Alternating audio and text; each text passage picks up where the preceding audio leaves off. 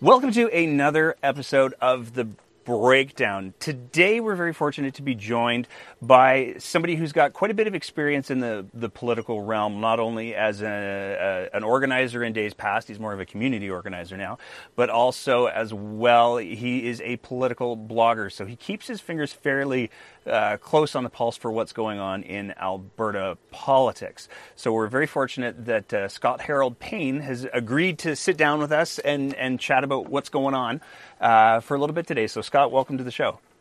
Well, thanks for having me. I'm glad to sit down and chat. It never takes much arm twisting to get me to sit down and talk about politics, particularly Alberta politics. So happy to be here. To start with, just for our audience members who may not be familiar with you and your work, if you could kind of give us an introduction for sort of who you are, what you've historically done, and what you're doing now. So I've lived in Calgary since 2007. I was a transplant from Vancouver. I've been involved with the NDP on, in a variety of different contexts. I was involved in British Columbia while I was there. I've sort of worked with the party federally, and certainly in the last little while, sort of starting in about 2012, got very active as a New Democrat in Calgary, organizing for the party, and got very deeply involved in the lead up to the 2015 election, starting in 2014, and then went to go work for the Notley government in the NDP government caucus as the Southern Alberta director from 2016 through to 2019. So my sort of the history and the work that people are most familiar with when it comes to me in Alberta politics is as an NDP organizer. I have lately, over the last year and a bit, decided to sort of focus, as you mentioned, more of my time and attention on community-based sort of like general political organizing. So I'm not, I don't have a formal role with the party. I'm, not an elected person. I'm not, or an elected officer of the party as I've been in the past and things like that. I'm just out there. There are a whack of people who are getting involved in politics in Alberta for the first time. And there are lots of really interesting conversations and discussions and a lot of great energy out there. And I'm really focused on just going and talking to and engaging and interacting and working with those folks. And part of that now is doing political blogging, both on my own site and then in a couple of other places, just to push the or contribute to maybe the political dialogue in the province in some useful ways. Now, when you say published in some other places, can you give a couple of examples of sort of what those are?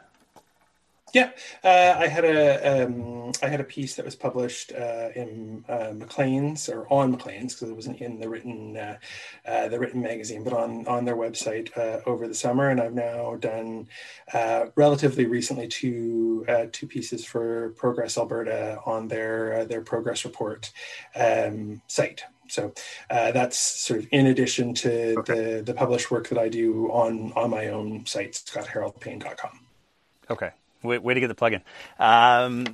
So to start with, one of the big reasons why I wanted to have you on is you did a bit of a series on how members of Jason Kenney's staff have chosen to interact with the public. And I'm saying it as nicely as I can for now, because we'll get into the not. That is very diplomatic. So I'm pretty sure you know what series I'm talking about. Can you just go into sort of the broad strokes of what the series was and what inspired you to do it. So the series is I called it the Bully Pulpit series. It looked at the ways in which members of the UCPE government staff have utilized their positions and their government identified roles and social media accounts to abuse and bully and harass and ultimately try and silence outspoken Albertans and predominantly, almost exclusively, as a matter of fact, women. I didn't like. So, I mean, people, people on Twitter and people who are active on AbLedge will, or ABLedge, there's always a debate about how you actually pronounce that hashtag. But at any rate, on that hashtag, we'll be familiar with the instances of this sort of harassment. People, know Gillian Ratty, and they, and they know Wing Carly and Stacey Spida and.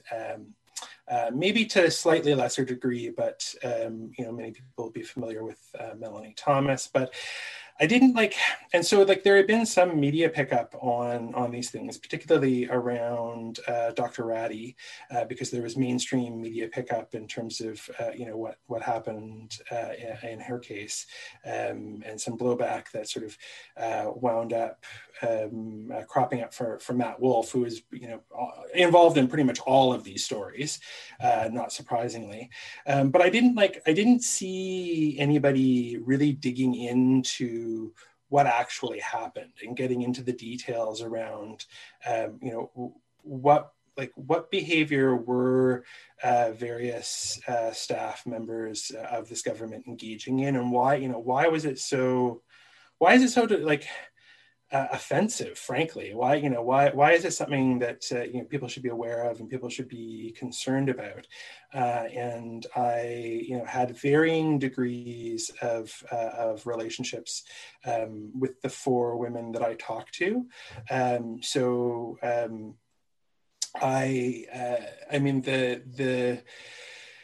The inspiration for it was just these are important stories and they should be told, in sort of in the detail and in the comprehensive fashion that they deserve to be told. And if nobody else is going to tell them, then maybe that's something that I should take a crack at doing. And then, having relationships with those four women, I was able to sort of approach them and say, hey, I'm interested in writing this series of stories. Would you be willing to talk to me here? Here are some parameters around how we can do this. And, I need to make sure that you're 100% comfortable with, with the process and with the end product. And, I tried to approach it really as a collaboration with them, where ultimately, these weren't my stories. These were their stories. And I was I was sort of acting as a storyteller, but I didn't fundamentally have ownership over the story. They did. And so they needed to, I needed for them to feel like I did a good job of telling their stories.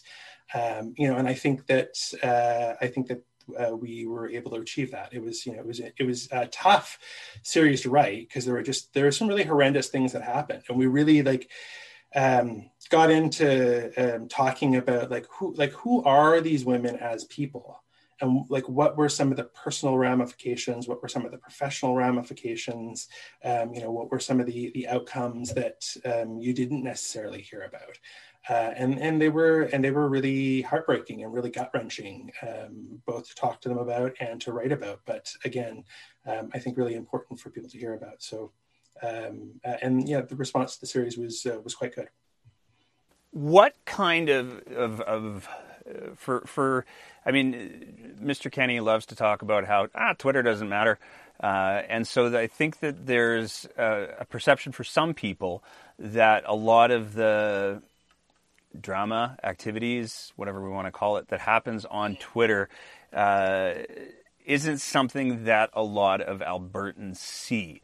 So for the people who don't follow, and I say ABLedge, for the people who don't follow ABLedge, what kind of behaviors are we talking about that occurred before you wrote the story? Because I think that there were also some fairly pertinent things that happened after your series came out as well. But let's start with the before. So, can you give me some examples? Sure.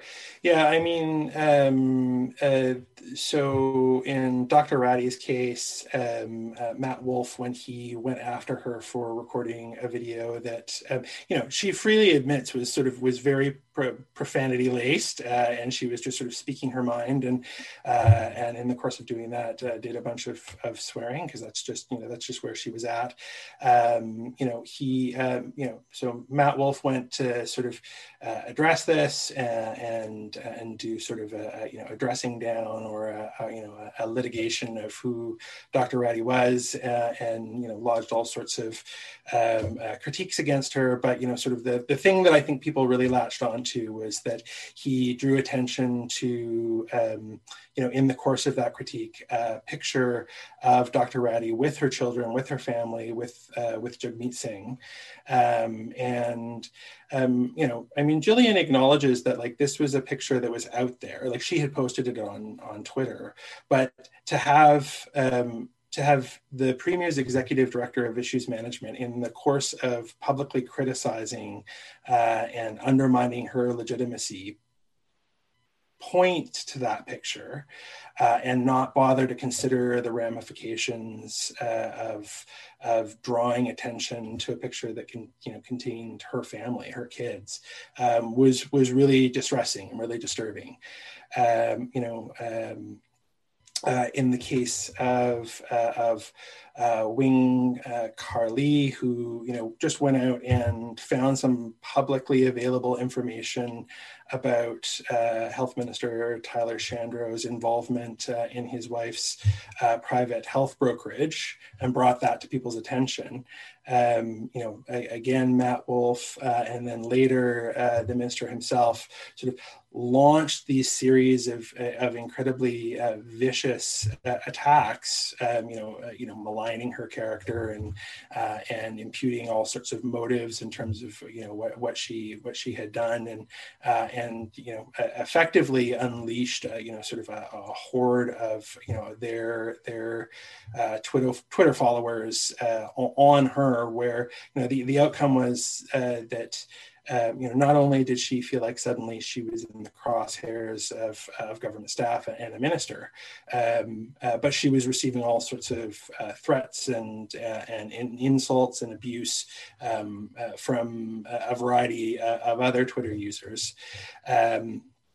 Melanie Thomas was mentioned by name in the legislature by the Premier of the province, undermining, suggesting that there was some sort of question in terms of her academic integrity.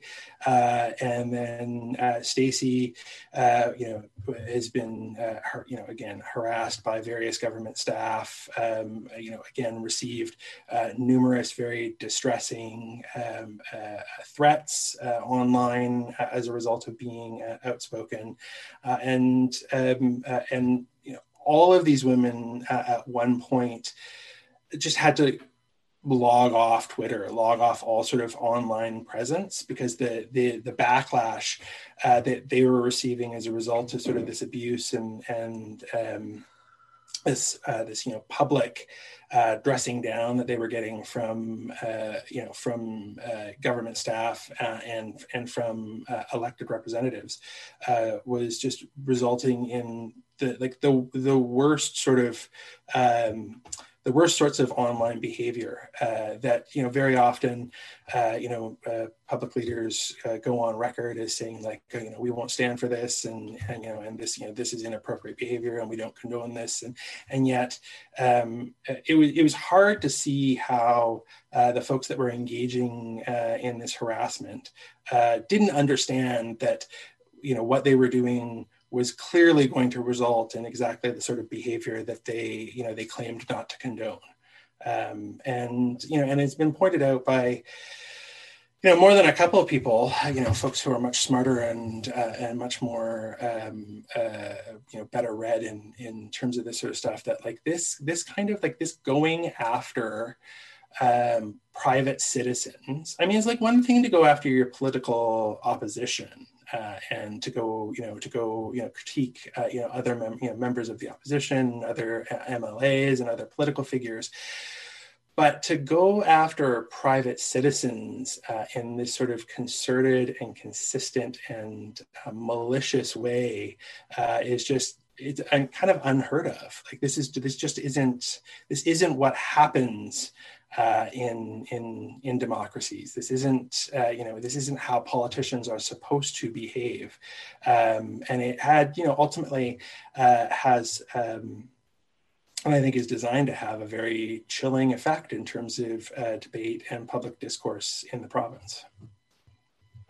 So to deconstruct that just a little bit, one of the arguments that somebody might float in defense, and I personally have a difficult time wrapping my head around how a taxpayer-paid government official going after a private citizen is defensible, but for fun and games, let's say that it is.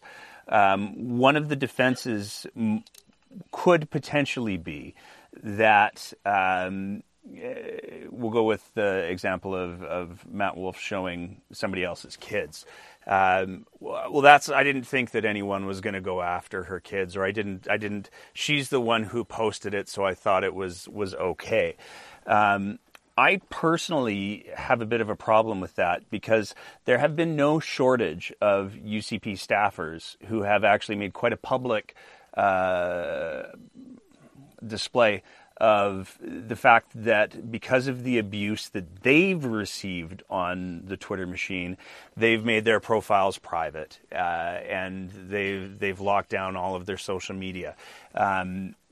So it seems to me that there has to be an awareness of the fact, even if we assume that Matt Wolf is just oblivious to the fact that when he dog whistles, dogs show up. It seems to me there has to be some awareness of the fact that the things that are said on Twitter do have and social media in general do have very real ramifications, and there are people who will take what's said and run with it to some degree. How do you what's your take on sort of because Matt Wolf did at one point, I'm pretty sure, plead sort of ignorance to the potential damage that he was bringing. What's your take on that disconnect? I mean, I just don't buy it, frankly, right? Sure, Matt Wolf and other staff members might sort of plead in ignorance and say, "Oh, we didn't think anything was going to come of this," or "We didn't tell anybody to go and do things," or we're just responding to critiques that these women are lodging against our ministers and our government. I don't buy that they don't actually understand that there will be these ramifications from their behavior. But even if they don't, they ought to. Like, that's part of their job as government staff people, is like when you are in a senior staff role for serving the premier of the province, there is a standard that you need to hold yourself to as somebody fulfilling that role. And understanding that you have, as part of that role, and again, like, it's not, they like to blur the lines here, but let's be clear, in every single case where a government staffer, went after a private citizen on social media, the social media accounts that they were using invariably contained their titles and the ministries that they were involved with. There was an official status that was marked by the accounts that they were using, that gave their behavior a legitimacy and sort of a platform that that if you're not sort of thinking about what the implications of your behavior might be when you're utilizing that platform, that's in my sense, or in my my opinion, as somebody who's worked for government before, an absolute dereliction of your duty, right? You are not filling out, you're not stepping up and fulfilling sort of the moral obligations and the professional obligations, that you ought to be aware of and ought to be trying to fulfill as somebody who is, ultimately a staff person for the elected government of the province. And you don't it's not good enough to just sort of write it off to obliviousness and sort of say like, oh, well, I didn't think that through. Well, then the response is, well, you should have thought that through. Like that's the sort of thing that you need to be taking into consideration if you're going to be, a professional individual, who is acting with integrity, and somebody that the voters of this province can feel confident is doing a good and responsible job. That's one of the things that's particularly fascinating for me, because with Matt Wolf in particular, one of the biggest reasons why I bump sort of on his, oh, I didn't know that was what was going to happen, is we're talking about the guy who literally ran the campaign to character assassinate Brian Jean. And I mean, CBC has released the emails that demonstrate that's, I don't need to put the word allegedly in front of that because it happened. So it's very difficult for me to see him go, I didn't know that would happen, when he is an assassin by trade. So that's the. And it's not like he started just started yesterday being involved in political organizing, right? Like, I mean, this is somebody who has a long career in politics, who has worked at the federal level, has worked at the provincial level. Like, this is somebody who has seen these sorts of scenarios and situations play out in a variety of different contexts. That would be like me trying to plead the fifth on engaging in obvious slander on social media, against somebody that I was lodging a critique against, right? It's like, look, Scott, like, you've been involved in politics for long enough to know where the lines are, and to know what the ramifications, what the consequences are going to be if you cross those lines. And if you, it's a bit of a catch-22 for Matt and other folks out there who are working for this government. It's like, either you understand where those lines are and you are making a conscious decision to cross those lines, or you're just really bad at your job. Like, are you really that incompetent that you don't having been involved in political organizing and being involved in multiple levels of government for as long as you have, that you really don't get where those lines are?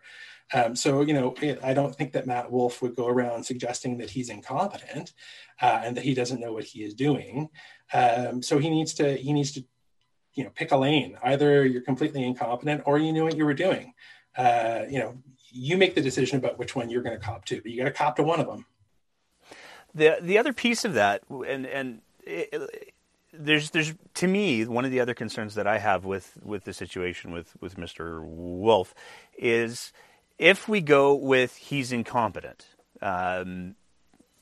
I don't personally believe that's the case, but if that's what we're going to go with, he has a long and demonstrated history of being this kind of incompetent.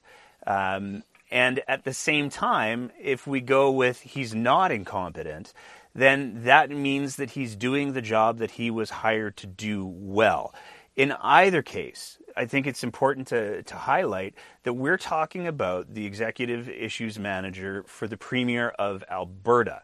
So if he's incompetent, it would seem to me at least that the Premier has a responsibility to address this incompetent person who's harassing private citizens. And if that's not the case, which, like I said, I don't think Matt Wolf's incompetent. I think he's doing the job he was hired to do.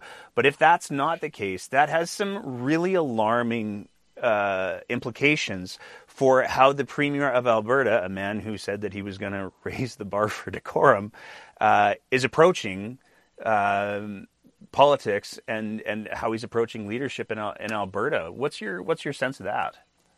Well, I mean, I think so. For one, the incompetence argument only gets you so far.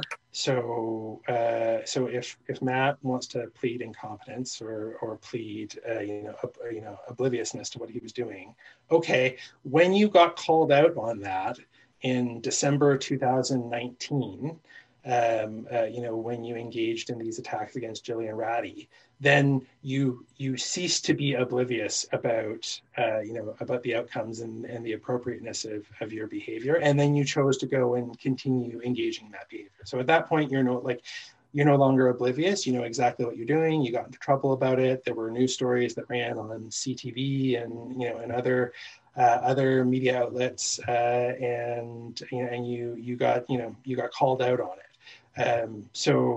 At that point, there's a willful incompetence that starts to kick in. I mean, ultimately, I agree. I think that Matt Wolf is doing exactly what he was hired to do, and it's like, here's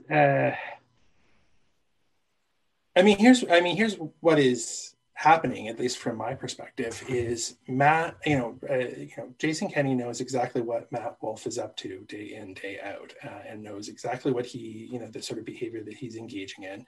And the fact that he hasn't stopped it or curtailed it or made, frankly, I mean, one of the things that I noted was, I think it was in a piece that I wrote about Gillian Ratty, is that like the most notable sort of response from this government has been a deafening silence about all of this. Like they just haven't said anything whatsoever, have chosen not to acknowledge that it's happening, whatsoever. Ultimately, what Matt Wolf is doing for Jason Kenney is being the attack dog that Jason Kenney knows that he can't be. It creates this distance between ultimately exactly the sort of politics that Jason Kenney has always intended to bring to the province, and the sort of politics that he is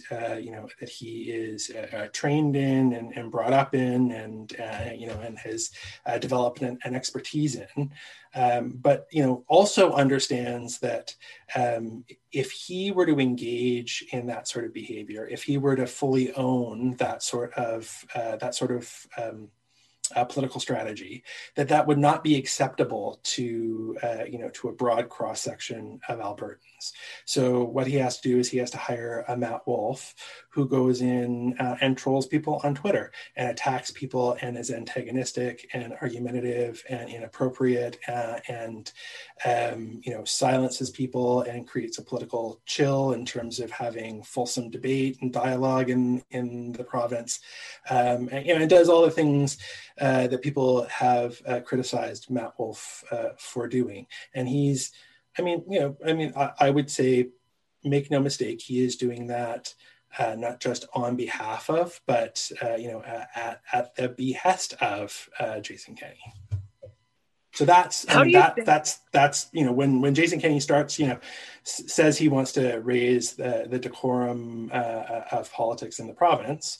I mean, actions speak louder than words. That's great for you to throw out there, but everything. And look, I've been involved in political organizing for over 20 years at this point.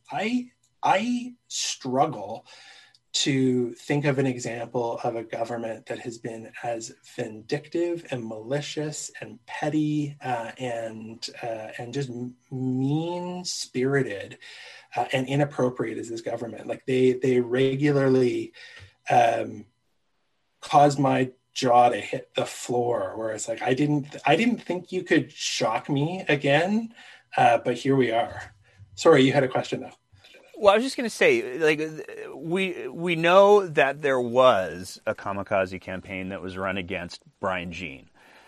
And one of the things that has repeatedly struck me with the behavior of the Matt Wolfs and the Brian Batesons and that little cabal of assassins, White dudes, yeah, is that in a lot of ways they're running kamikaze campaigns against anyone who has any kind of criticism against the government. But as you highlighted earlier, and I think this is really important to note, they disproportionately target women.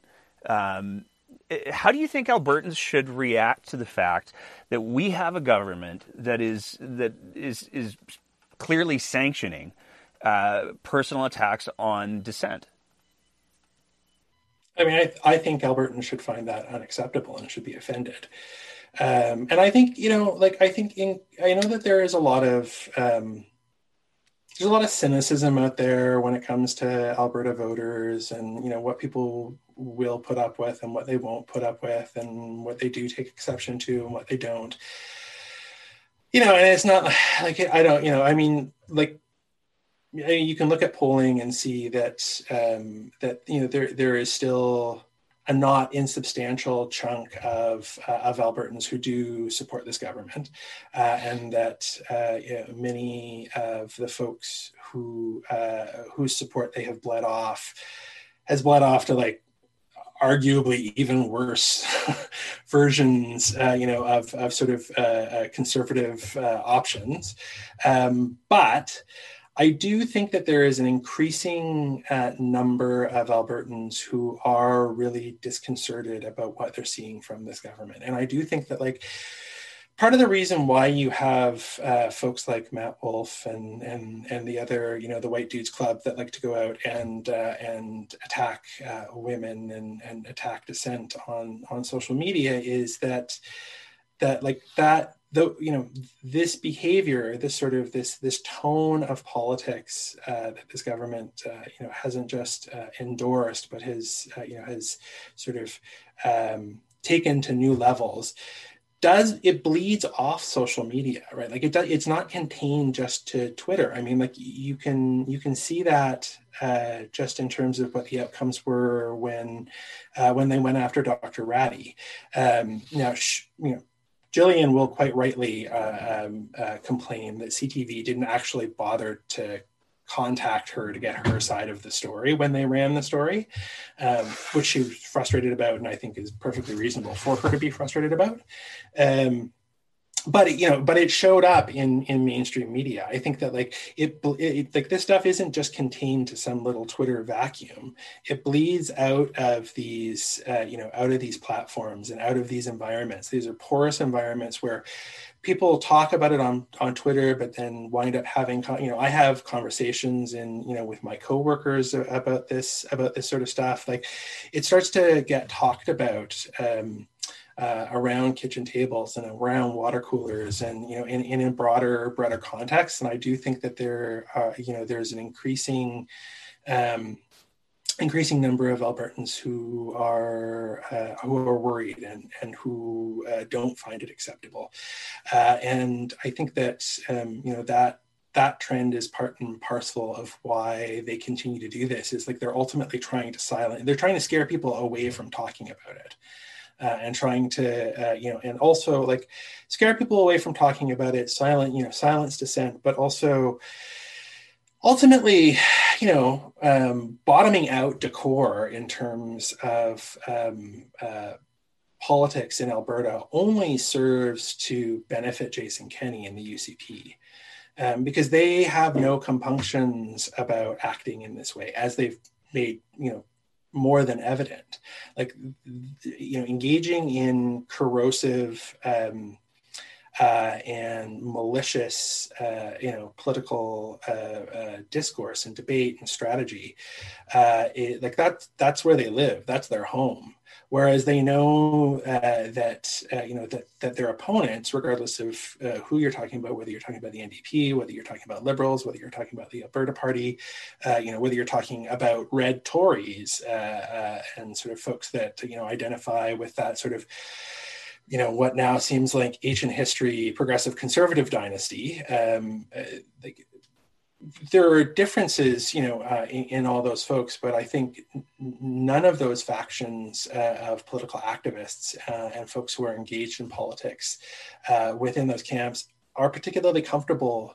Like there's a line that they won't cross, where they're not going to engage in that sort of behavior. They're not going to stoop that low, and by sort of like taking the knees out from so the integrity of Alberta politics and making it okay to be down there. It basically it vindicates and justifies all of their behavior. By having, and I've had people sort of in response to these stories that I've written say like, well, what's wrong with this? Like, this is just, like they're just responding to their opponents. They're just responding to critiques that are coming their way. They're like, there's nothing out of the ordinary with this, because people have become so desensitized to the idea, because it's happened so frequently and so regularly, and without any acknowledgement of inappropriateness or crossing lines or acting in an unscrupulous fashion. So as a result, Jason Kenney and the UCP get to hang out down there doing that thing that they're perfectly happy to do and know will work, and know that their opponents won't go there, and they get a get out of jail free card as a result. So I mean, I think the entire strategy is they're 100% conscious of what they're doing and very intentional about it. And they are doing it because for as much as they are taking on political damage for doing it, they also know it's going to work. Like, it's going to be a successful strategy. And the challenge for those of us who take exception to the idea that this would be sort of the norm with our politics is we have to find a way of combating that. We have to find a way of reestablishing sort of those standards and those lines, and say, no, you don't get to hang out down here. You don't get to engage in politics in that way. That's not acceptable. And ultimately, the ultimate repudiation needs to be that if you're not comfortable with and don't find this sort of behavior acceptable, you got to throw these folks out of office. That's ultimately what they're going to pay attention to. Do you think there's a conversation to be had in regards to what appears to be it seems to me like the focus of the UCP is not to serve Albertans. It seems to be, and I say this because the tactics that they're using and the tactics that we're talking about today aren't tactics that I think most Albertans would feel comfortable getting behind. It seems like their priority is much more similar to the Republicans in the States, where it's winning and power at all costs. Do you think there's a conversation to be had around that? I mean, I think so. I think you're right. That ultimately what Jason Kenney and the UCP are most concerned with is power and gaining and holding on to power and utilizing power for their own narrow interests. I think that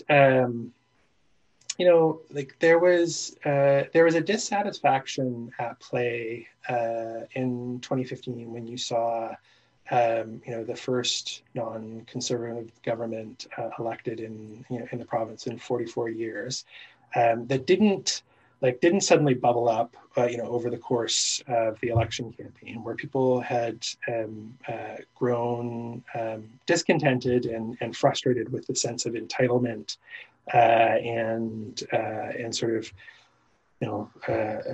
it feels like you talk about like conservative entitlement and corruption and sort of like that sense that that the PC dynasty of yore wasn't serving Albertans. It almost feels quaint now compared to what we're dealing with. But there was that very visceral sense that like these guys are not in it for us, and Albertans had been sort of looking at their options for a while, and very nearly decided that they were going to elect a Wild Rose government in 2012, and then there were a few sort of key tactical and strategic mistakes that Danielle Smith and that government or that party engaged in that election campaign that resulted in them not being able to form government. But I mean, I think that a majority of Albertans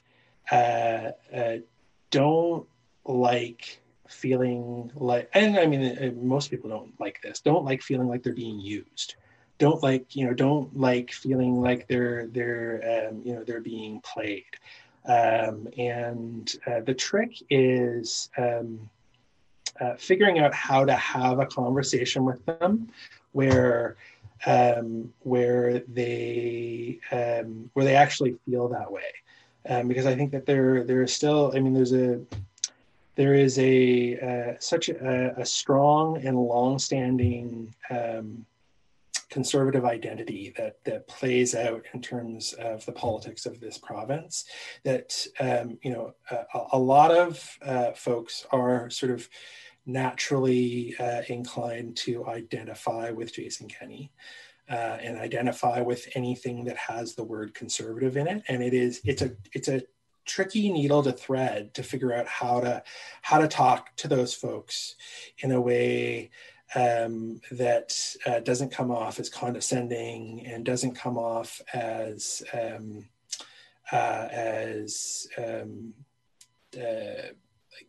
insincere, and sort of like doesn't, that actually penetrates and actually resonates with them.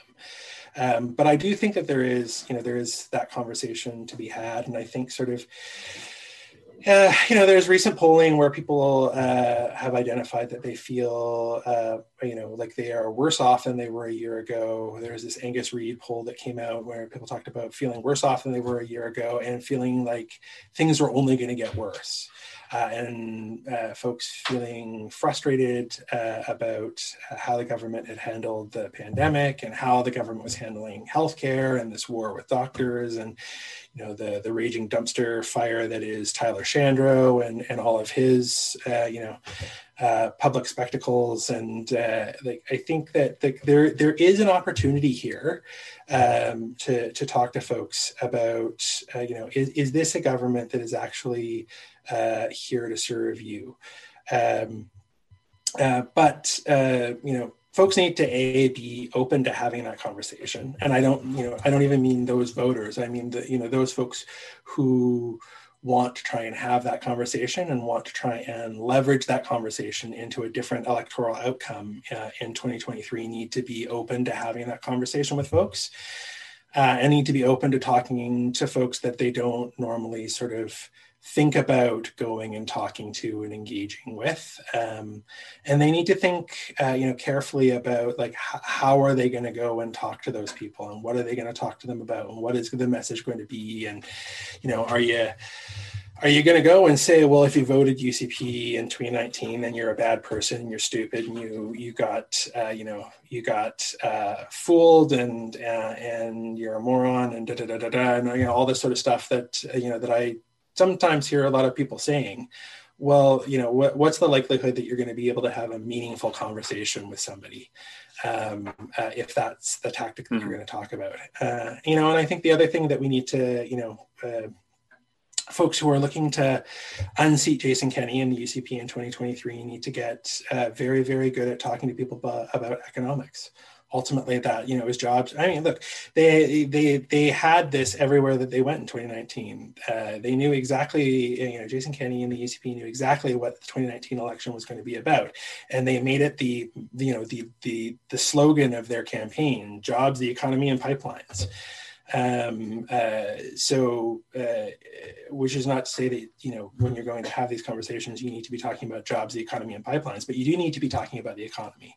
We need to get comfortable in that space and having a meaningful conversation with folks. And I think that that's where, that feeling of discontent and that feeling of pain that people are having right now around, Jason Kenney said he was going to come in and make everything better, and he has utterly and completely failed to do that on pretty much every count. And so we need to figure out how we go and have meaningful conversations with people, I think, very specifically about that issue, and connect with them and resonate with them, and get them. Get them really sort of sitting with that feeling of like, not only do I feel like I'm worse off, these guys aren't doing anything to alleviate that, and they're actually not interested in doing it either. And what am I going to do as a result? I think one of the questions we did an episode a little while back with a lady named Jennifer Sanford, who has a podcast called Conservative Like Me, and one of the frustrations that she expressed is the fact that Jason Kenney and what he's created with the UCP is not what most traditional conservatives would identify with. I think that and I agree wholeheartedly with your sentiment on the fact that, saying, you got what you deserved doesn't accomplish anything when we're talking to people who believe they were voting for a traditional Alberta Conservative Party. One of the big things that I took away from that conversation with Jennifer, and one of the big things that I've taken away from other conversations with other people who have historically identified as conservative, is the fact that they very much feel homeless right now. There's a very strong sentiment that you're going to always have Alberta conservatives, not UCP conservatives, but Alberta conservatives, who will not vote NDP even if you hold a gun to their head. And one of the things that I'm finding very interesting is looking at the field for 2023. I don't see options for those folks. I mean, I know that there's some people who have said that they're looking at the Alberta Party, but it seems like the Alberta Party has a difficult time getting out of bed and putting both shoes on, let alone running a compelling campaign in 2023. Do you see any kind of hope for the traditional Alberta Conservative, or do you think they're just going to end up, oh, well, it's the only one we got? I think, engaging folks who have for generations identified as conservative. And I would agree that I don't think that Jason Kenney and the UCP are conservative. Not in the sort of the traditional sense that folks who for generations have identified as being an Alberta conservative, a small C conservative, would think of themselves. Jason Kenney and the UCP are far right populists who are again only interested in power and money and maintenance of power and, fulfilling their own narrow agenda. And, I've had conversations with conservatives, or people who identify as sort of small C conservatives who sort of lament the idea that I was talking to Mark Taylor not long ago has been a Wild Rose organizer, and I think is currently involved in the Alberta Party, and does work with political R&D and sort of has been involved for a while. And he very much lamented in a conversation that we were having, where he's like, we used to be able to disagree about how we were going to get somewhere, but we both agreed that there was somewhere to get. And then the discussion, the debate was ultimately about like, how do we get there?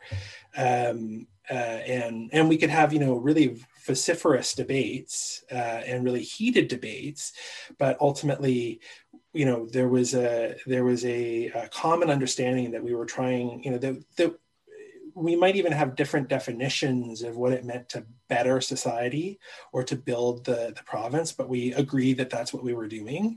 And that, the bottom seems to have fallen out of that sort of that common understanding that we're working towards. This government, you could argue, doesn't even believe in the notion of a common good whatsoever, that there is any sort of shared prosperity that we should all be working towards. And we've got very different ideas about how we get there. They're not even willing to sign on to that notion of shared prosperity or common good, or that there is sort of something that we're all rowing towards. So do I have hope for the Mark Taylors of the world? I think those folks are they're going to have a challenging decision that they're going to need to make in 2023. And there's always debate about what is the appropriate way to approach this issue, and are there quote unquote good conservatives, and what's the value of being a centrist, and shouldn't this just be a dichotomy between either you're a progressive or you're a conservative, and you pick your side and that's it, and you can't meet in the middle whatsoever.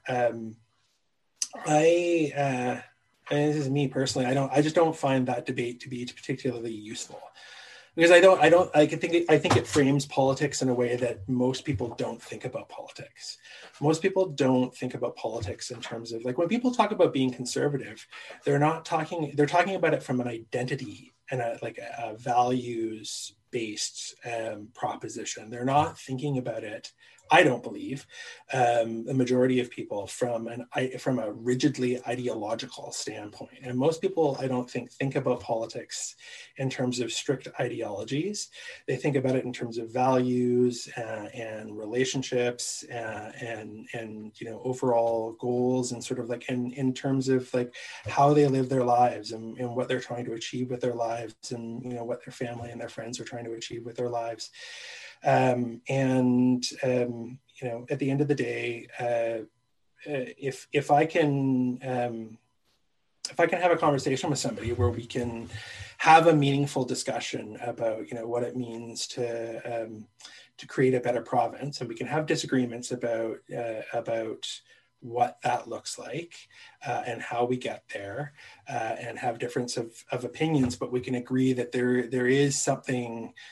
There is a common good that we can be working towards, and that we can have, a debate about how we get there. Then I'm always going to engage those folks, and so. Is there? I think there is always hope. There is I won't stop talking. From my perspective, I'm never going to stop talking to the Mark Taylors of the world. I'm never going to stop talking to folks who are willing to engage in a sincere discussion about what we're trying to achieve with our politics. And there are folks who are not willing to engage in that sort of a conversation, and those are folks that I'm not interested in spending time talking to, ultimately.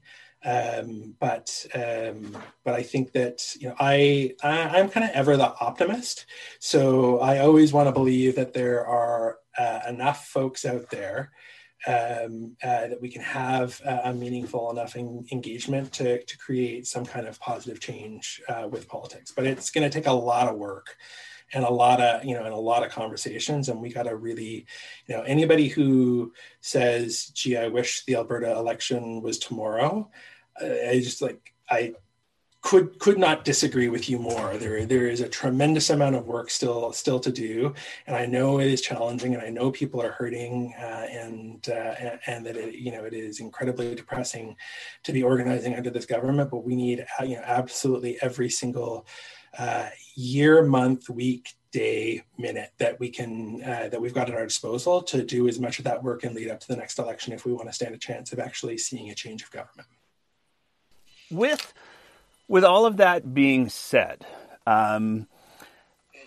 we're recording this on the day after the U.S. presidential election. And one of the things that we're seeing coming out of that is that Trump got a lot more support than a lot of people were anticipating, and it's going to be fascinating to air this in a week because hopefully by then the American people and the world will have some idea of what the results are of that election. But one of the things that I think that the results so far, just given that he's gotten way more support than a lot of people were anticipating, is the fact that there is a real hunger, it seems like, for leadership that doesn't play it safe. That certainly seems to be resonating with the Americans, and based on the fact that when I was out of the house yesterday, I saw a couple cars driving around with Trump stuffs in their windows in Calgary, Alberta. That the bombast seems to resonate effectively with people. Now, I don't think that, while there might be some shared tactics between Mr. Kenney and Mr. Trump, I don't think that Mr. Kenney carries himself with the same bravado that Mr. Trump does. Do you think that there's room for, or even will, inside of the progressive circle for leadership that does weigh into that a little bit? I mean, I think so. Again, I think one of the, from my perspective, one of the mistakes that I think people make is they look at sort of at the way that those dynamics play out, and they think about it in pure ideological terms. And so that, from a progressive standpoint, people go, well, we need to be unwavering progressives, and we need to be bold, and we need to, push the line on X, Y, and Z, and we sort of need to create this sort of unapologetically progressive political campaign, and that's what's going to resonate with people. I identify as a political progressive, so I have no problems with that sort of an idea and championing progressive ideas. But I think that is to misunderstand ultimately what the dynamics at play are here, and that one of the things that Donald Trump does exceptionally well is he does not speak to people in ideological terms, right? Mm-hmm. What people love about Donald Trump is not that he is this dyed-in-the-wool conservative. They love the way that he carries himself, and that that he speaks to them in a way that that strokes and inflames their egos in the way that they deeply want to have done, and they find him inspiring and strong and courageous and unwavering and all these sorts of things, and those are all sort of politics as personified by a person, and so so when we talk about being bold from the progressive side of the street, I think it's progressives traditionally have this tendency to focus on policy. And don't get me wrong, policy is important. But policy is ultimately what you enact after you win an election.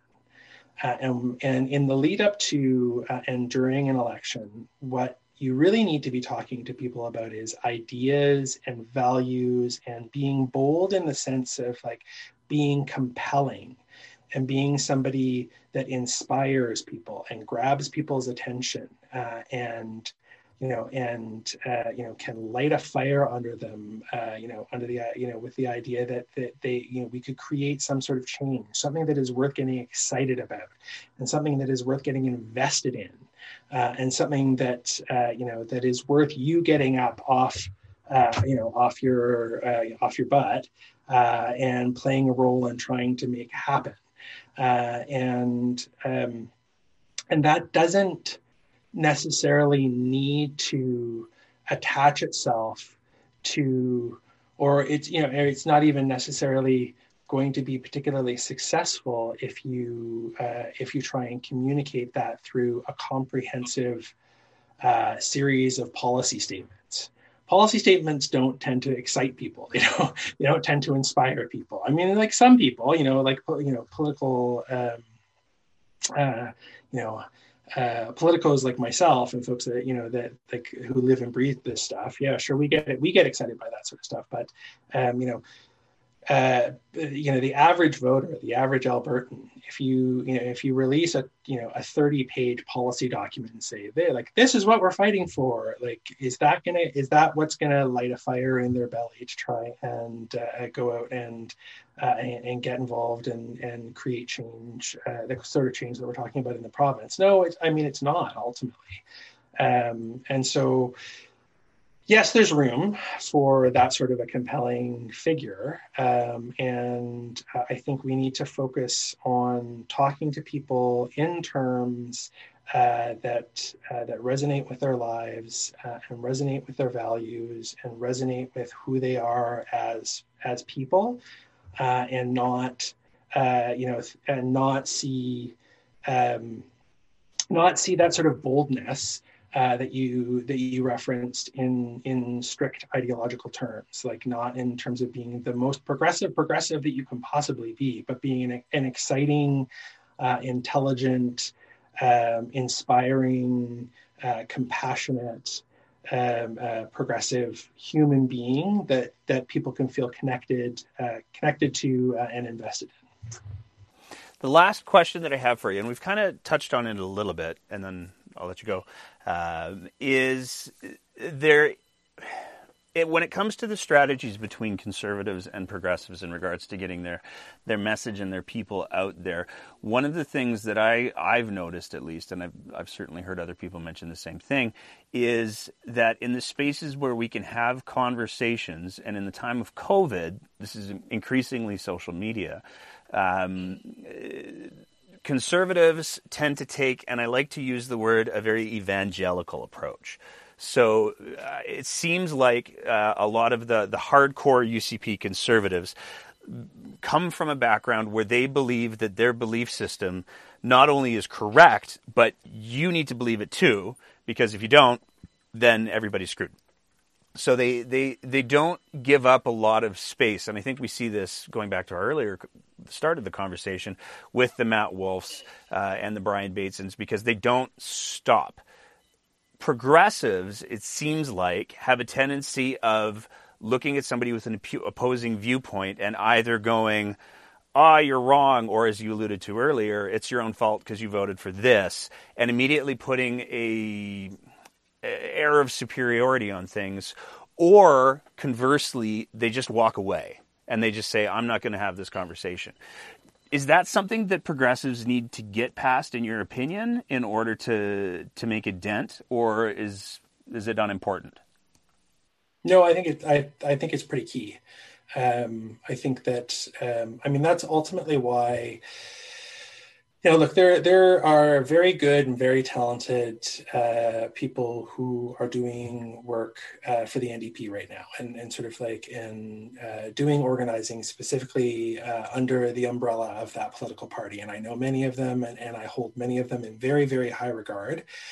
But the reason that I chose not to do that is because I think that there are important conversations and there's important engagement that needs to happen outside of that umbrella. And I am confident and know that there are folks that are continuing, like the work that the pure sort of like partisan political organizing work that political parties engage in is important and needs to happen.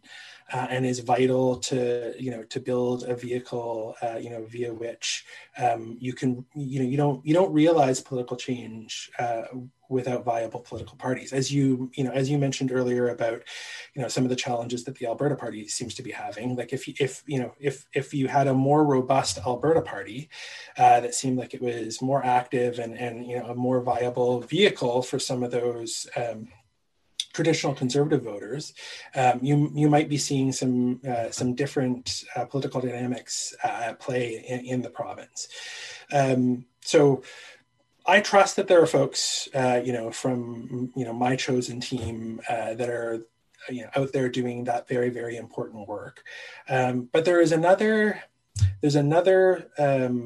sort of engagement. There's another plank of work that I think needs to be done, and I didn't see a lot of people doing. And so I decided when I took some time after the 2019 election, because it was a exhausting run up to and then exhausting election, and everybody needed a bit of time to figure out what the heck we were doing.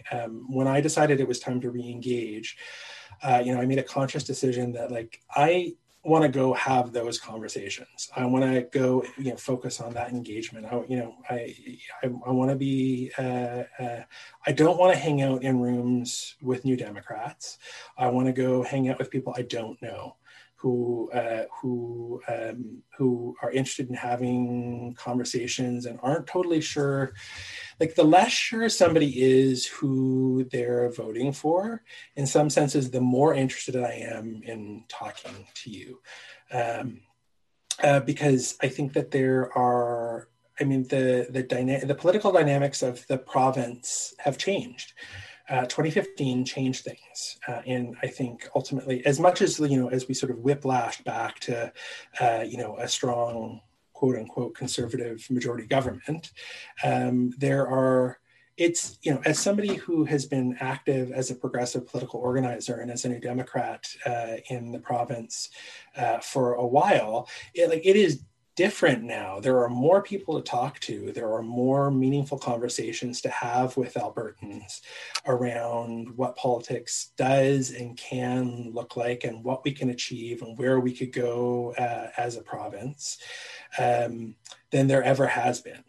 I think that having as many of those conversations and being very dogged and determined to have those conversations and engage those people and do it in, for me, as genuine and sincere a way as I possibly can, where I'm actually interested in having the conversation with them. And I'm not just ultimately look, at the end of the day, if someone says, well, okay, so we had this great conversation, we agree on a lot of things, who should I vote for?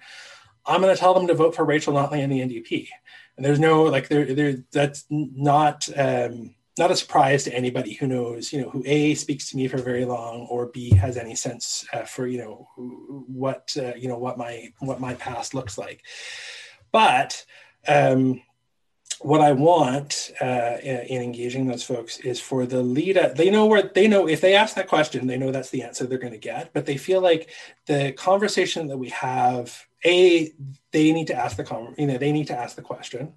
And B, the conversation that we have before we get to that question is a real conversation where I'm actually engaging them. I'm actually interested in who they are as a person and, what their goals are and what their life's about and what their experiences have been and what's important to them, and having a really robust political conversation with them that, A, I don't think a lot of people have had in this province, and B, they're very much not used to having with a New Democrat. And I get a lot of people who are sort of like, you don't act like a lot of New Democrats out there.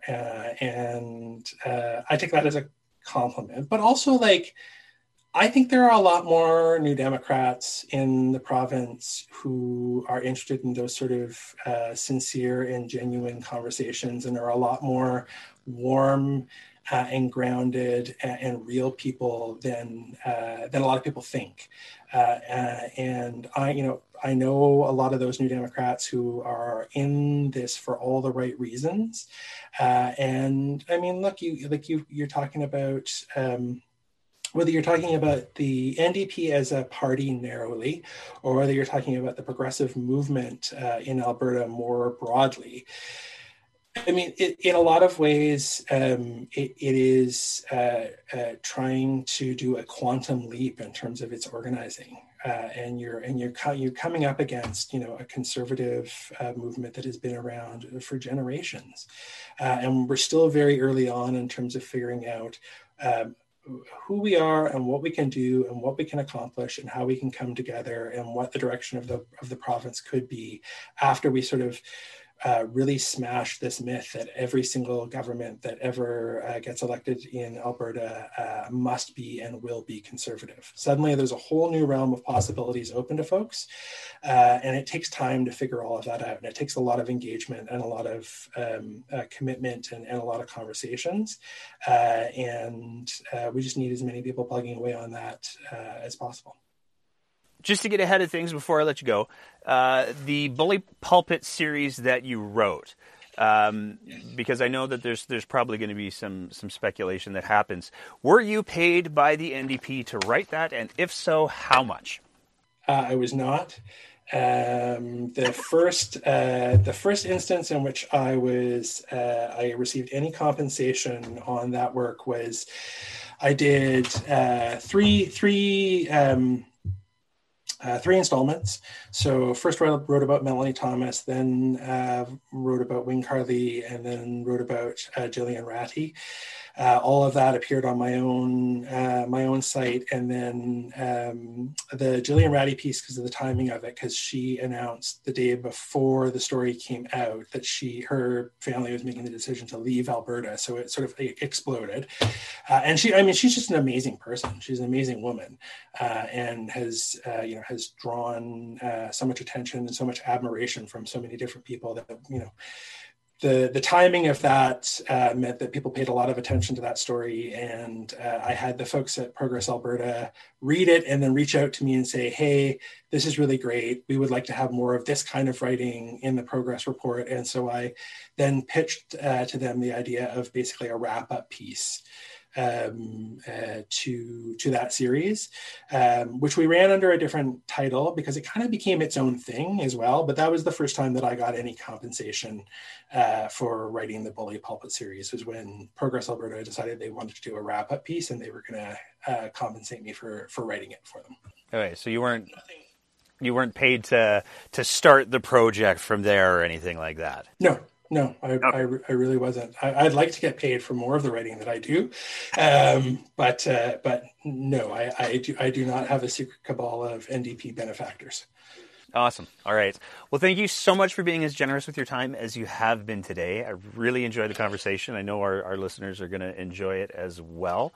And I hope we cross paths again sometime soon. I am sure we will. Thank you for the opportunity to come and give you overly long answers on Alberta politics. One more thing before I let you go.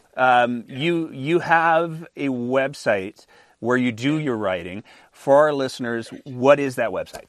It's Scott, so SCOTT, Harold, HAROLD, Payne, PAYNE.com. So ScottHaroldPayne.com. Perfect.